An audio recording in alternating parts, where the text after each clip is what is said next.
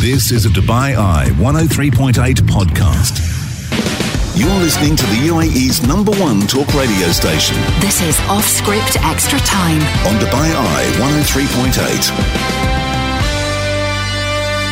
103.8. Listening to Off Script, it's Chris and Robbie, and we're joined now, Roberto, by cricketing royalty. We certainly are. We are joined by a man who was part of that legendary team in the Australian national side between, 1996 and 2008. 17 Test centuries, 16 one-day international centuries. One of only 3 men to win 3 World Cup titles, and he won 3 in a row. And it's just as well that the World Cup is on the horizon, because it's an absolute pleasure to be joined in our studio by Mr. Adam Gilchrist. How are you, Adam? Yeah, g'day guys. Yeah, I'm really good. Yeah, thanks for having me. It's great to have you in, Adam. Of course, Dubai's a bit of a home away from home for you. Of course, your association with the University of Wollongong, Dubai. And you've been a busy boy. You were telling me you've been in India this past week and now stopping in past Dubai. Yeah, we've had a campus here in Dubai for 30 years. We were the first foreign operator in the educational space to come into Dubai and set up a campus. We started with 8 students 30 years ago. And now we've got about 3,500 now. And we've just moved in recently, about 12 months ago, into a lovely new campus just at Knowledge City there. And so that we're really proud of that heritage. But as you mentioned, Chris, we've been in India earlier this week to announce, to go and see the building being built where we're going to set up a campus there in India. So we've had a long 15 years or so of relationships with different organisations in India, and now get the chance to set up a campus, and that's all around our foundation campus back in Wollongong, which is just south of Sydney, for those that don't know, about an hour's drive. Beautiful place down on the south coast. Always great to be back here. It's my first time back. Everyone's got their pre-COVID terminology, haven't they? But I hadn't been here for a couple of years prior to that, because we had other areas that we have operations as well that we were visiting for those couple of years. So it's about 5 or 6 years. So wonderful to be back, and even better to be chatting with you guys. I got to ask you about this viral video with the shepmates, Adam. Yeah. A serial chamfer. I mean, they've been knocking out some incredible content, those guys, and just wondering how that came about and what the reaction was to it. I've got no idea how it came about. I was doing a day of promo for my main employer, Fox Sports, Fox Cricket, cover all the cricket back home in Australia, and they also cover all the AFL, all the footy and rugby league and all the, they're obviously a full-time 24/7 sports channel. So doing a day of promos about the crossover from, footy season into cricket season, and cricket's coming up. And anyway, the publicist there said, I want to get you out to a sort of a different demographic, different market place, the younger group. I'm like, okay, I get it. I'm over 50 now. I get that. But those sort of YouTubies, Instagram, TikTok type groups, and these young fellas are unbelievable. They've taken it by storm, haven't they? Started out just impersonating people like me in commentary, and then and now they're coming up with creative. So they rocked in and just said, "Look, we've got this script written, we've got this idea. Are you happy to?" And I said, "I'll do whatever you want me to do, like as long as it's within reason." And then I read it, and I just couldn't stop laughing. Oh, it's brilliant. And they said, "We got this incident in your career." So that was in 2004, before these blokes were even born. But they said, we've got this incident where you champ a fellow. I said, I know exactly where it was. It was in 2004 in Mumbai, Muhammad Kaif.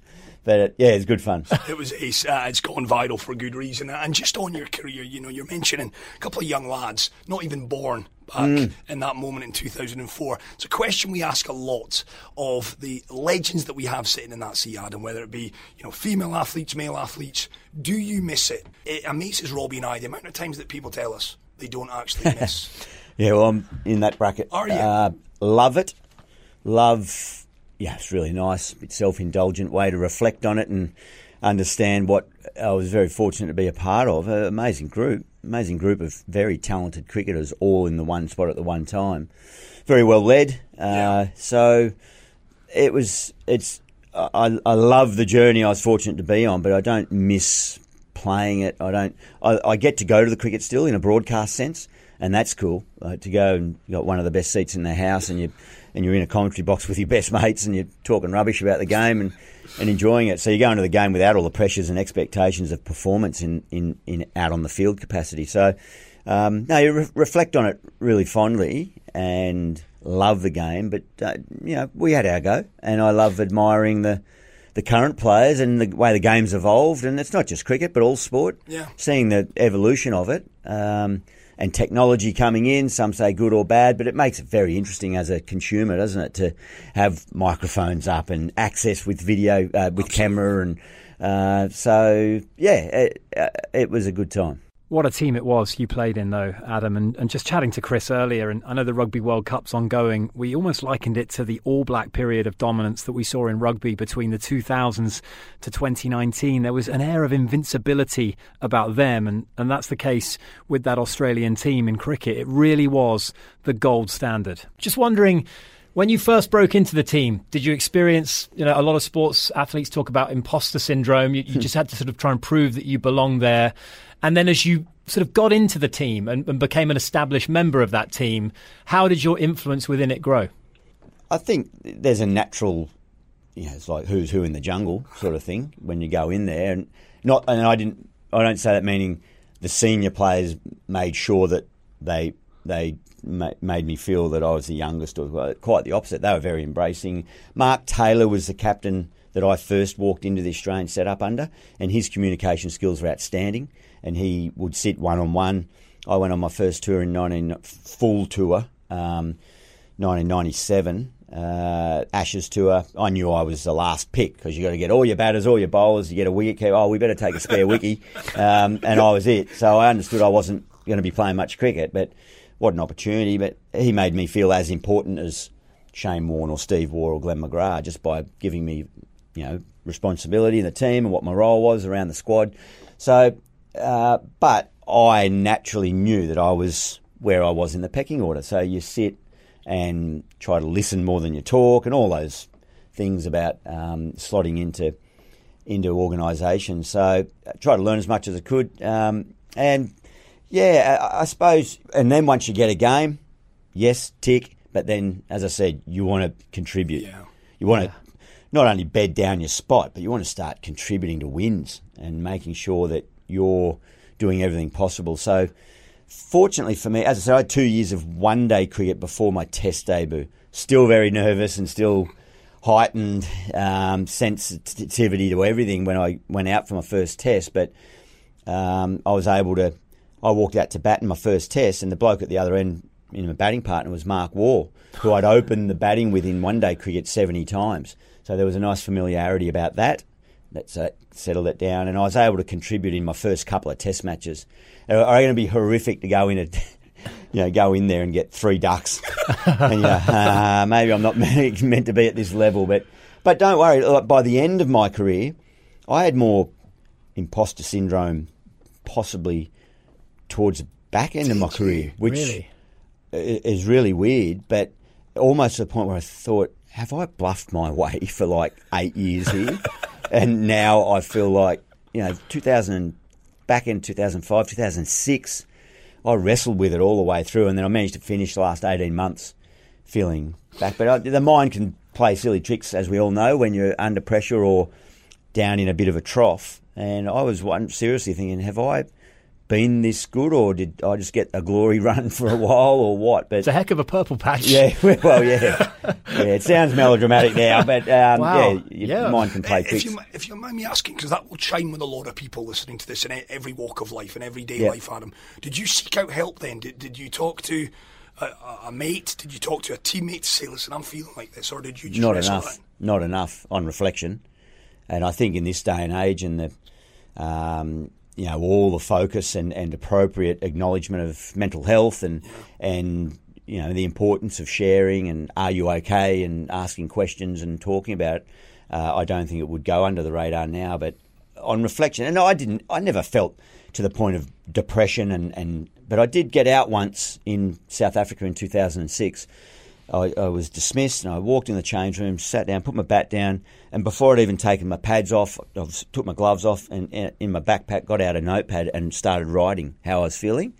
I used to write lots of little notes and stuff in the corner of the bag or on the laptop type out, which ended up being wonderful fodder for my book. When like all good and bad sports people, you write a book at the end of your career. But on this particular day, I wrote because I knew I needed to express it, because 5 years, 10 years later, I wouldn't be able to fully understand how I felt and recreate that emotion. And the last line I wrote was, I, with an expletive, hate this game.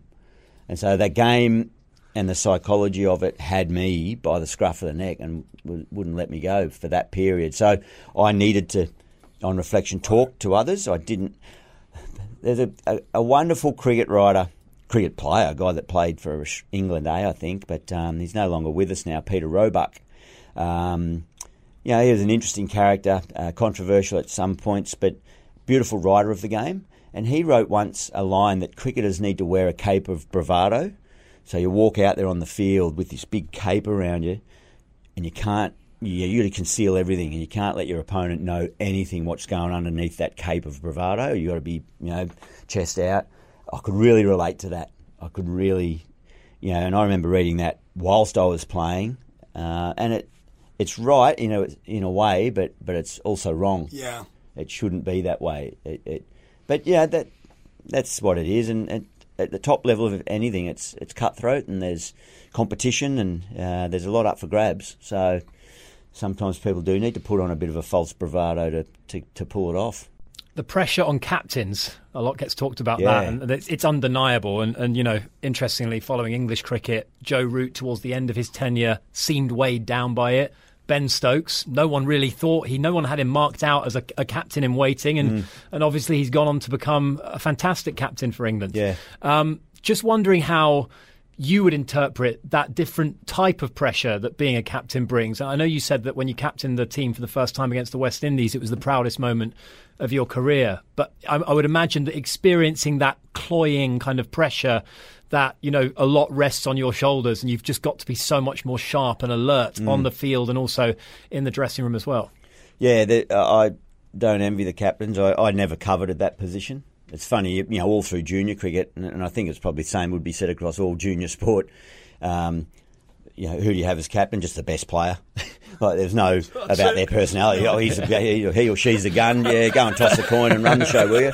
Either that or whoever had the biggest car parents had the biggest car to drive everyone around all the fields. But it's not something I coveted. Whereas a guy like Ricky, I think he was always going to be a leader to an extent. But you mentioned Joe. I mean, I reckon his greatest contribution as a leader to English cricket has been since he gave up the captaincy.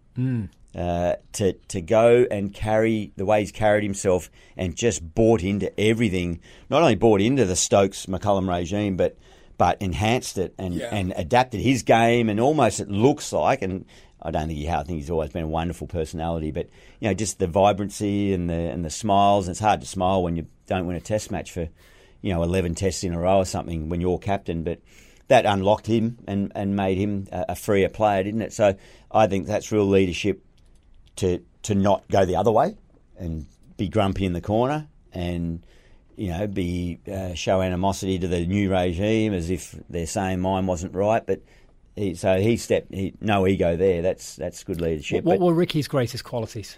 Ricky was a blend of. I mentioned Mark Taylor's communication. Steve Waugh was probably the opposite end of the spectrum by way of verbal communication, but I've said this a few times recently. His best way of communicating was doing. So his actions were what then, you'd then go, oh yeah, okay, that's a good way to go about that at training or, so he was, sort of follow my lead sort of stuff. Ricky was a blend in between there.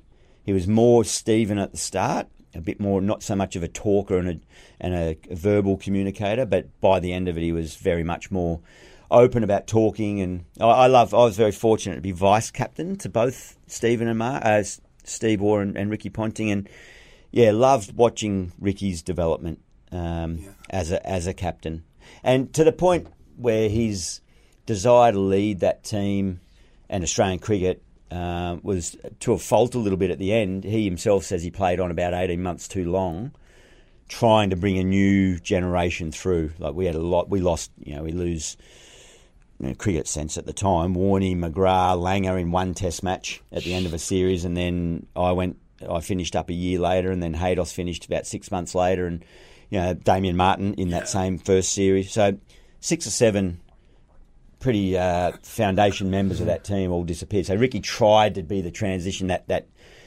conduit to a next generation and teach them certain things, but it was just a bit too far for him.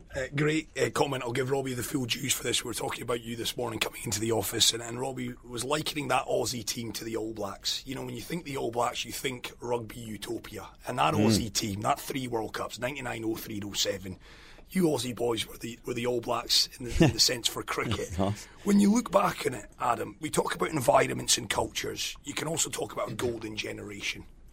Was it a blend of the two? When you look back now, was it a case of we were just bloody lucky to have some incredible players, or was the environment and the culture that was built for you the really defining factor in that team? Yeah, both. And I think, as I said, we had 6 or 7 Hall of Fame cricketers all there at one time. So the timing was, the perfect storm. But I will forever say the culture or the behaviours and the values that were created in and around that team from the leaders and then from all of us were of more importance. And we've seen multiple examples of very, very talented bunch of individuals being picked in a sports team and not getting it done and not finding a way to coordinate and be cohesive in everything that they were trying to do. A lot of people, you get asked the question, and again, it's very prevalent in business as well when going around speaking to business people, what do you do when you got the rascal, the troublemaker that's super talented but causes trouble? And a lot of people, and I go, who are you talking about there? Would Warney be coming to mind there? And never, like, Warney, any of his high-profile sort of tabloid actions never destabilised our team at all.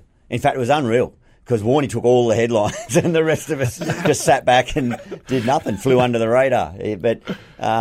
But he was always had team in mind. He was generous of spirit and friendship, and he was the best ever at what he did. And then, Steve Waugh or Matthew Hayden or McGrath, so very talented. But the leadership of, as I keep saying, Steve, Ricky, the foundation laid by Mark Taylor, and I'd go back a step again and say even Alan Border, who we all acknowledge still as the godfather of Australian cricket. He's such a beautiful man, but he did the hard yards.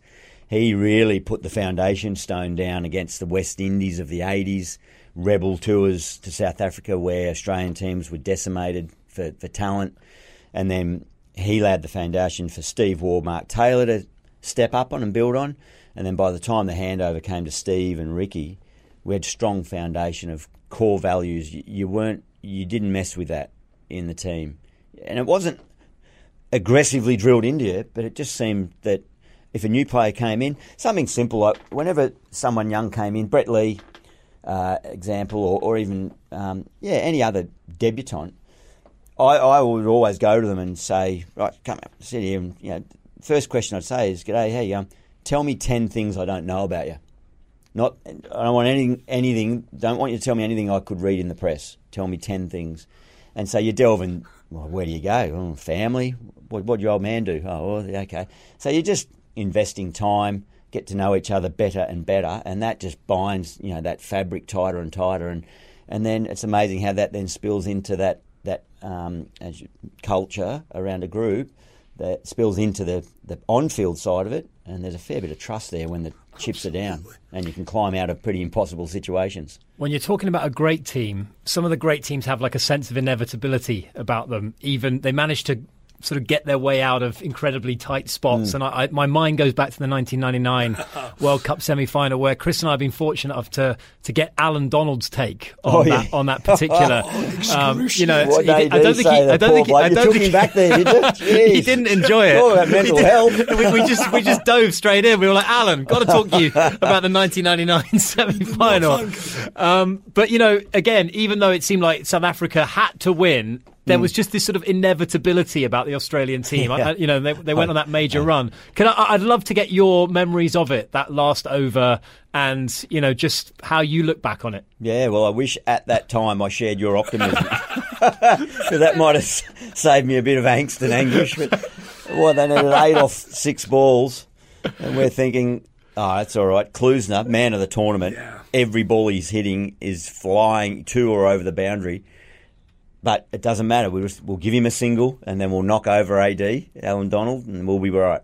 And first ball at pace to the boundary, next ball at pace to... So it's tied up. We're gone. We think we're gone. And, you do the old sort of throw the Hail Mary, bring the whole field up and try to work a miracle, and then the next ball is a missed run-out opportunity. So there you're surely thinking... I do remember just thinking, that was it. That's gone. But, I mean, you never go, I don't care or I'm not trying anymore. You still got to be on for the next delivery. And then, of course, it plays out. They panic more than... And we sort of keep our heads a bit and affect the run-out, and away we go. So, but I think that observation, Robbie, about inevitability, I certainly personally never felt that about any of the things that we were pursuing, and I don't ever can't remember sensing the team felt any inevitability about anything, save for maybe the 2005 Ashes, going over there. I don't mean to hop around too much, but we'd been going to India for 30-odd years and we couldn't win the Australian cricket team. And we eventually got there in 2004 and won a test series after 34 years of trying. And I only brought that up because I was captain. But no, but I don't think we recalibrated then our focus to the Ashes of 05. We didn't turn out going, we don't care about this. But on reflection, and they ambushed us. So you felt that you were inevitably going to win the 2005 Well, we've been Ashes. smashing England for 18 years. Yeah, we true. had, and particularly the previous 2 or 3 Ashes, home and away, we were all over them. So I don't even think... I've spoken at length to Vaughan about this, Michael Vaughan. He said, I don't think we were really ready to win in 05. We were targeting more the following Ashes. We were sort of building. Which was a whitewash, if I recall.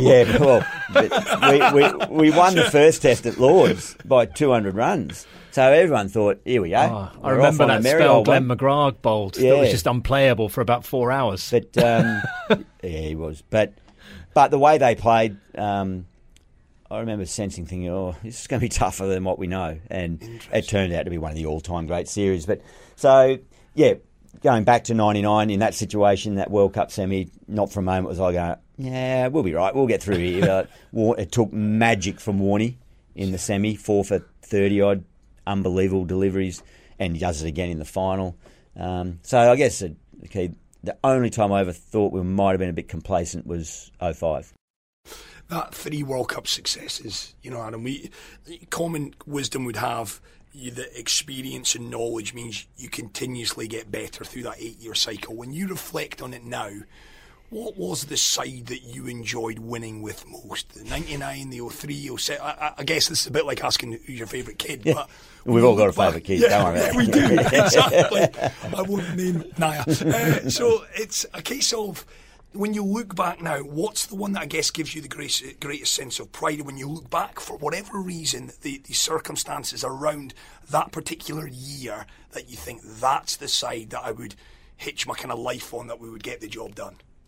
Well, they were 3 very different tournaments. 99 was my first World Cup. I was relatively new to international cricket, 3 years in, but that was a challenging tournament. We beat the might of Scotland in the first round. We just beat Scotland, and then we lost to New Zealand unexpectedly, and then we lost to Pakistan. So we were on wood. We could not lose another game in that tournament if we wanted to progress to the second round and then get into the knockout stages. So, and then the famous Herschel Gibbs drop catch at Headingley in the Super 6 game. Stevens had to score one of the great one-day hundreds to get us over the line there. Then what we spoke about, the semi-final. So we had a number of near-death cricketing experiences throughout that tournament, and then all came together and played the perfect game in the final. South Africa 03, the night before the first game, we lose our best player, Shane Warne, the biggest profile in world cricket. We lose him to the doping situation. So that's literally the day before. We were at training. Ricky came over and said, mate, you're not going to believe this. to what? And he goes, Warnie's tested positive. And you go, what? And so we go back from training and deal with that, and all night, all afternoon, all night. That's our team situation. And the leadership dealt with it really well, so that the next day we go and play the first game of the World Cup, and where they're focusing on the cricket while the rest of the world are focusing on Shane Warne and what's going on there. So, but we needed Andrew Simons to score a brilliant 100 to get that across the line. We had 2 or 3 games where we just scraped over the line, but we went through undefeated in the end and played another perfect game in the final. And then the West Indies of 07, we just creamed everyone. It sounds a bit big-headed, but we were just a juggernaut by that stage. And maybe that is the heritage and history of that 2 previous tournaments. Obviously, there's personnel changes but I think McGrath and Ricky and myself were the only ones that played all 3 of those 3 tournaments. But that Caribbean one in 07, that was fun. The 149 you made in the final. That was in the final. Yeah, finally five. Is that your greatest knock, or is there another one that stands out? In World Cup cricket, yes. And I hadn't scored a World Cup 100. It was my 3rd tournament. I'd been run out for 99 in the previous tournament. And I'd had a solid tournament without Haydos. I was in Haydos's jet stream all tournament. Matty Hayden scored 600 runs in that tournament, I think. But it was nice to fire a shot in the bit. It was fun. It was probably the most, my most important World Cup innings and the most fun. We got a lot of questions on our show last night. We told people that you were in seeing us, and we got so many questions, and I want to pick out a couple. This is a cracker. This person, I think it was Ian that messaged this, and he should be a journalist with a question like this. The single most talented player in that Aussie team and the most underrated. Who was your most talented? And again, Robbie and I have this debate a lot on our show. Talent. People often say, Messi's a natural talent in football. Cristiano Ronaldo has worked for it. They both worked for it. It just manifests itself in different ways. So when I say most talented, maybe they worked for it. Maybe it was God-given talent. But that individual that stood out, maybe just a little bit more than the rest, and the player that you don't think maybe gets enough column inches. Yeah, I think, it's talent and being the best of the best. It's hard to split between Ricky and Shane. I think Warnie was the best all-round cricketer that I played with or against. Jack Callis from South Africa, 300 test wickets, 10,000 runs or 12,000 runs or whatever it is, and 150 catches. That's good numbers. But Warnie was just phenomenal and mesmerising. His batting stats should have been better than what they were. He was a better player than that, but he didn't.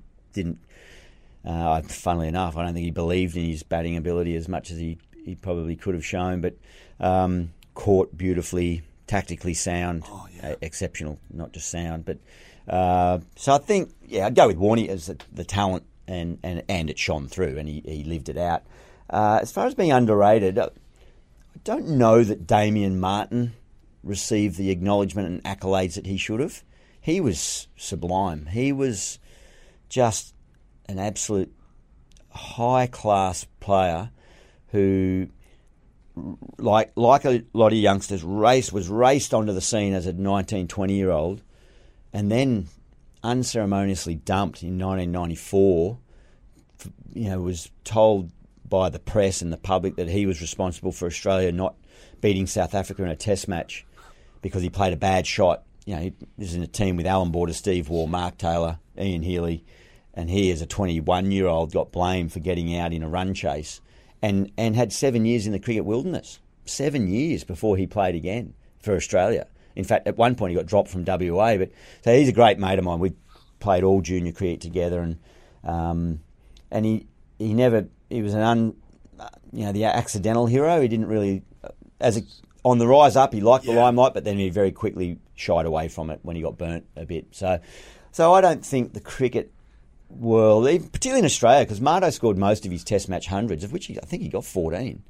Did he? Maybe I could stand corrected that. Maybe it was 9 or 10, but it was a good number. Most of them were away from Australia, so they were in India, Sri Lanka, like hard, tough cricket. 1 or 2 in England, South Africa. So, so that's probably it. What was your favourite ground to play at, away and at home as well, Adam? And one that you always just felt, I'm gonna play well. I only get called Adam by my wife or my mum when I'm in trouble. sorry. Gilly's fine. Gilly. Okay. Favourite grounds? Oh God, there's so many that are. But I would say the one that grabbed my. Grew up in regional New South Wales, so the first big venue I ever went to was the Sydney Cricket Ground. We were in the bush, but when we went to see my grandparents, they lived just the next suburb from the Sydney Cricket Ground. So I said, Dad, come on, let's pull in. Nothing on. We'd just pull in and walk in there, and I'd go down, touch the turf, and maybe one day.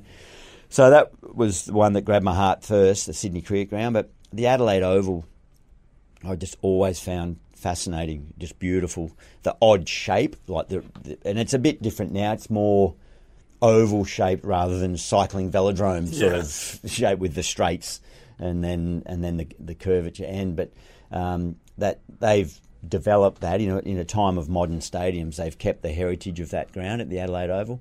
But overseas, Cape Town, so Newlands and Lords are the two favourite ones you want to walk out onto. I've got to get your thoughts very quickly. Spirit of the game. Yeah. This term is causing an awful lot of ambiguity. Yeah. What's the answer here? Do we just need to say, guys, spirit of the game, play well, but we're going to just take that out. Rules are rules, and let's just be done with this grey area that seems to cause so much consternation. Where do we sit on that? Yeah, the rules are rules. It's always been around this because it goes back to, even without getting too philosophical, but culture. Yeah. And some things in one culture are not disrespectful compared to another where it's highly disrespectful. So I just think that respect, just play with respect, and then if there's that's why you have umpires, to adjudicate on situations, and you just got to accept it. You've got to accept whatever the umpire determines as a reading or a ruling, and you can debate it either way and say right or wrong or feel hard done by, but that's just the way it is. But as a general statement, just playing with respect. Aggression, you love that. We want passion. We want emotion. But just make sure it's respectful and don't whinge and carry on about umpiring decisions. Because I can promise you, when you cop a dodgy umpiring decision, we're very quick to blame a loss or blame someone else. But when we get a decision go your way that you know is dodgy, but you win, we never go to the umpire and give him a slap on the back and go, oh, thanks, mate, good job. But we'll blame them if they stuff it up for you. True. So just accept it and understand it's sport, really. When you walked, it was in the World Cup semi-final, and you hadn't been given out. How did your teammates react to that Great decision? Question. Yeah, it's the most often asked question of my career. Is it really? What did your teammates say when you walked? And it's not what they did say, it's what they didn't say. It was silence for a long period of time. Oh, God. And then Ricky came in, he went in and after me, and I'm sitting there in the change room thinking, guys, it's quiet in here. Like, normally by now the TV's back on or you heard, the murmur in the discussion in the change room's back on, a bit of laughter, but it's still silent. And then I thought, it's okay, Ricky will get the runs. And then he got out, and he comes in and sits next to me. He was the first person to talk to me. He says, didn't you see the umpire give you a not out? And I said, yeah. Wrong answer. What were you doing? And then later on he said, actually, no dramas. He said, sorry about saying that, but just play the way you play. Simple as that. But that I didn't set out that morning with an agenda item to go, must get the world to start walking in cricket. It's just the way I played. There's other blokes that walk, but it just happened to be a World Cup semi where there's a high profile, high focus and glare on that game. Or I'll say, I'll accept guys don't walk, no dramas. That's, again, I've got to accept the umpire's decision. That's what they're there to adjudicate. What you don't want is a selective walker. Yeah. That's a good way to lose respect in cricketing circles, where they do sometimes go when it's obvious and they don't when it's a bit tight and they need to be there. I'm going to ask you one question, one answer. Who wins this World Cup? I hate this. I've been asked this a million. I'll give you 4 semi-finalists. India? Yes. Pakistan? Yes. England? Yes.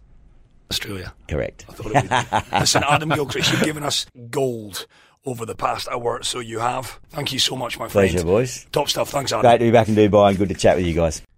The Off Script Podcast. We hope that you enjoyed this episode. Please do go ahead and click subscribe. You can also check out our other podcasts, Time Capsule or The Big Interview. Find it wherever you get your podcasts.